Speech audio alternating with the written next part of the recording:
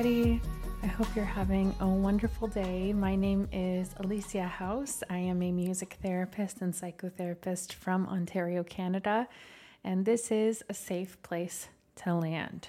Welcome. For those of you who are just kind of stumbling on this and don't know who I am, as I mentioned, I'm a therapist and I own Whole Tone Therapy Practice, which is kind of an integrative creative arts therapy practice in Ontario. We do music, art, and dance and movement therapy, as well as traditional counseling and psychotherapy and education services as well. And so this second platform that is separate from my practice has been something that's been on my heart for a long time, but I haven't felt ready to launch it, just for a variety of reasons. And now that I'm kind of in this space to feel ready to go into this, I'm really looking forward to connecting with each of you. This is really intended to be a space where we can come together and talk about themes like the intersections of vulnerability and creativity, and just talk about real things. And so with that being said, just kind of as a legal disclaimer, this platform is not intended in any way to constitute clinical or therapeutic advice. And all the opinions that I'm going to be talking about are solely that, my opinion, as well as any guests that I bring on here, anything that they talk about are their opinions as well.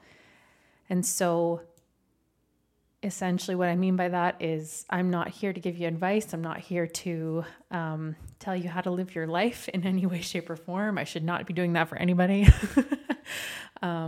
It's just intended to be a space where we can come together and talk about kind of these themes.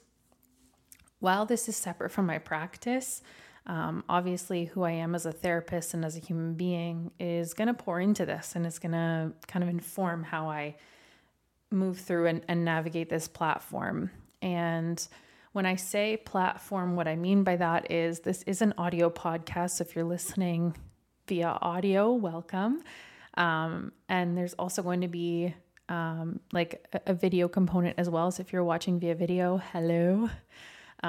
Those of you who know me well and are watching this are probably laughing pretty hard because I've somehow managed to sync the audio and video together. Production is not my strong suit.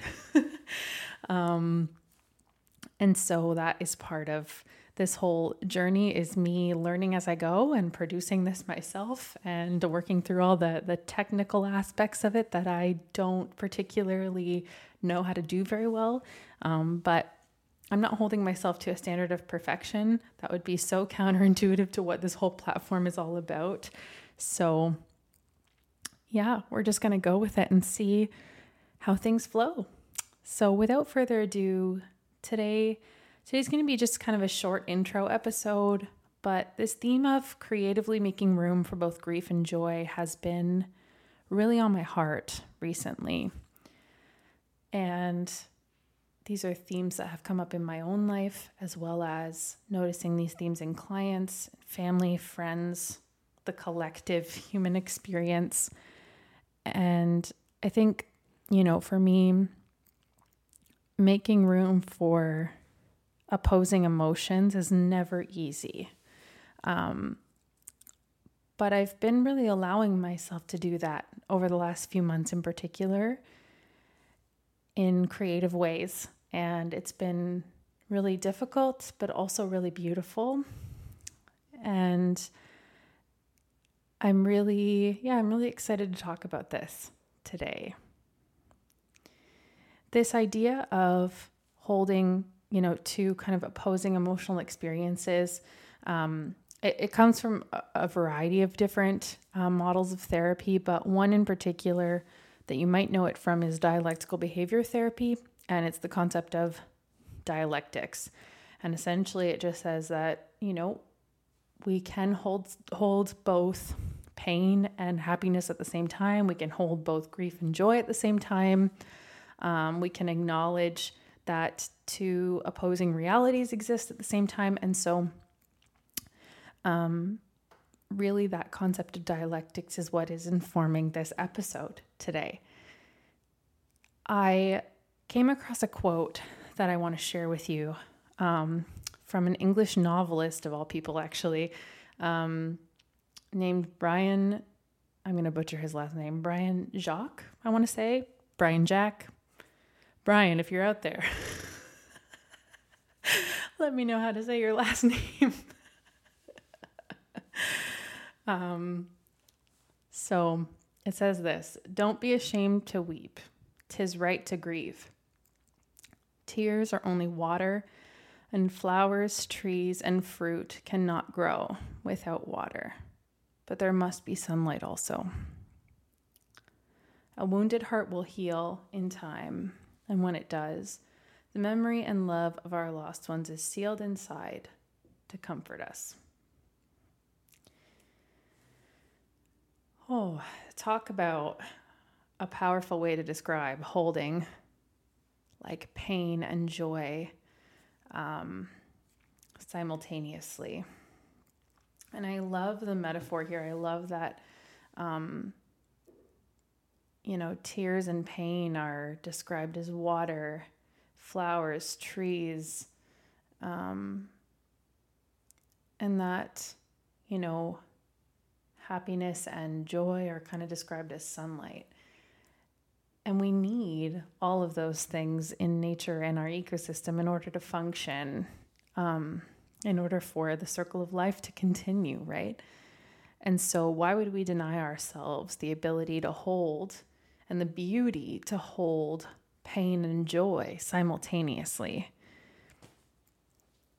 And when I'm saying here, creatively making room for grief and joy, the creative part of it can mean whatever you want it to mean. So if you find it easy or intuitive to tap into music or art or dance as a resource to help you process emotions, that can be a creative tool.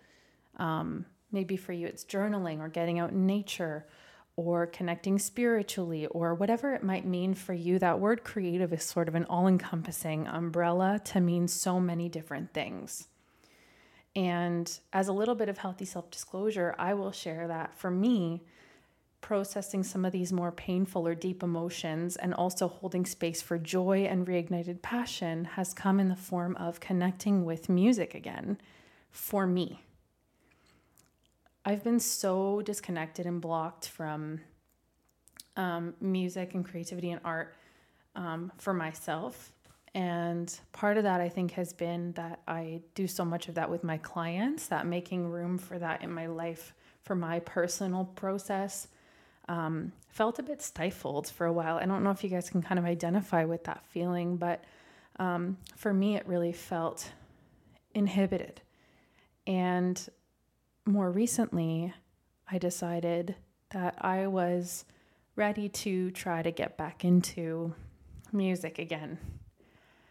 And that came in the form of going to some arts nights and jam nights in my area with a bunch of people I didn't know and pushing myself to go and to experience joy and passion and connection in a way I hadn't allowed myself to in a long time. And it was beautiful. I was terrified, but it was beautiful. And also writing music again to process grief and loss and pain and to celebrate reignited passion and joy and acceptance of myself. And it's been a wonderful journey. And so with all of that said, that's just obviously one example of what creatively making room for these emotions has looked like for me. But I'm curious what you feel that might look like for you. Is it, journaling about these two emotions and journaling about the role they each play in your life and how each of them serves you? Is it creating some artwork? Is it getting out for a walk? Is it moving the emotions through your body? There's so many ways to do it. And again, I'm not here to give anybody advice, but I think this quote really just brought up a lot for me and helped me realize that all of these emotions are part of who we are as human beings. and they deserve to move, and they deserve to have a breathing room to flow, to expand and contract as they need to. And the more that we allow them that, the more healing and beauty can come into our lives. And so I'm going to leave you with those introductory thoughts today. I'm going to post a video/podcast every few weeks, so bi-weekly. And that's kind of a pace that I feel I can hold myself accountable to right now. And I'm looking forward to seeing you all again and connecting. And I'd love to hear in the comments, like, some ways that you are creatively making room for opposing emotional experiences in your life. Thank you so much for tuning in, and see you next time on A Safe Place to Land.